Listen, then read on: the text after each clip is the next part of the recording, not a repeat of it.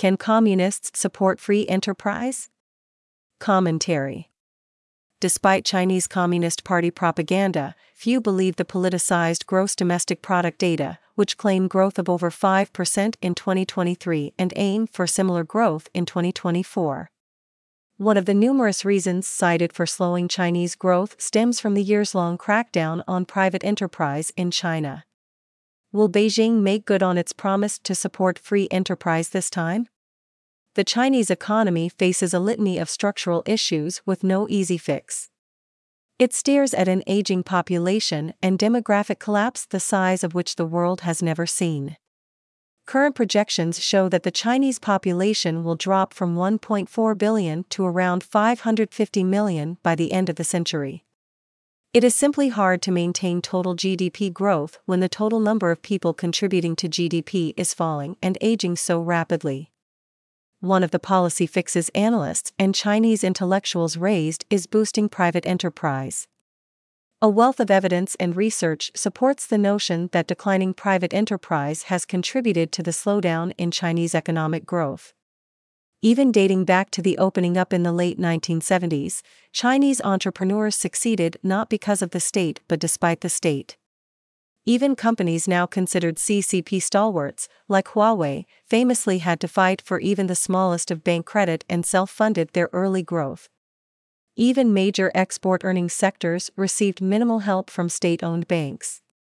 Research from Chinese and non-Chinese scholars demonstrates that Chinese private enterprise is a key source of innovation and disciplined capital use.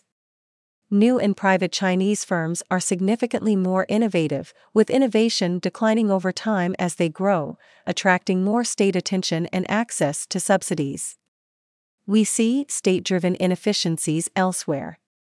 As Beijing announces targeted sectors for preferential financing, it sets off a cycle of boom and bust, with companies rushing into the industry lacking expertise but receiving substantial finance and subsidies. This is inevitably followed by a mass exodus and losses of firms simply sucking up state subsidies. What worries Chinese entrepreneurs more is the precariousness of building a business only to have it confiscated or key members jailed, not unlike the worries of Western firms with personnel in China. Entrepreneurs express concerns about the heavy-handedness of the state, from pandemic-induced lockdowns that devastated numerous businesses to the continued allocation of state-owned bank finance to state-owned enterprises, depriving private enterprises of essential financial support. Furthermore, the creation of offices by the CCP to oversee even the most routine corporate affairs adds to these worries. The CCP is working to address these concerns. Whether it will accomplish anything is another question. In September 2023, the powerful National Development and Reform Commission announced the creation of the Private Economy Development Bureau. Nearly 6 months later, there is little evidence of policy influence or new policies to promote private enterprise. It seems counterintuitive to put a powerful CCP commission in charge of the Private Enterprise Development Bureau. Communists have historically never been known as great supporters of private enterprise.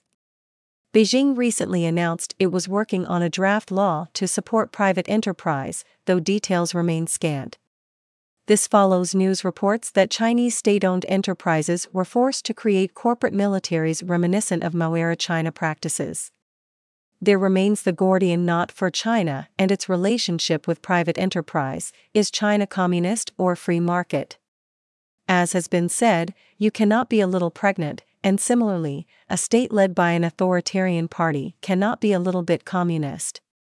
So can this contradiction be resolved? It seems unlikely. The CCP operates upon the premise that it holds absolute control over everything in China under the leadership of Xi Jinping. If the Communist Party has absolute power and can behave without constraint with regard to people or companies, then the mere idea of free enterprise cannot exist. Private enterprise exists only to serve the whims and needs of the state rather than operating based on its inherent right to exist. As long as the CCP claims dominion over the soul of China, the hopes for private enterprise will remain dim. Just as man cannot serve two masters, as the Communist Party demands that subjects prioritize serving its supremacy above all else, private enterprise has no chance of existing to serve its owners and workers.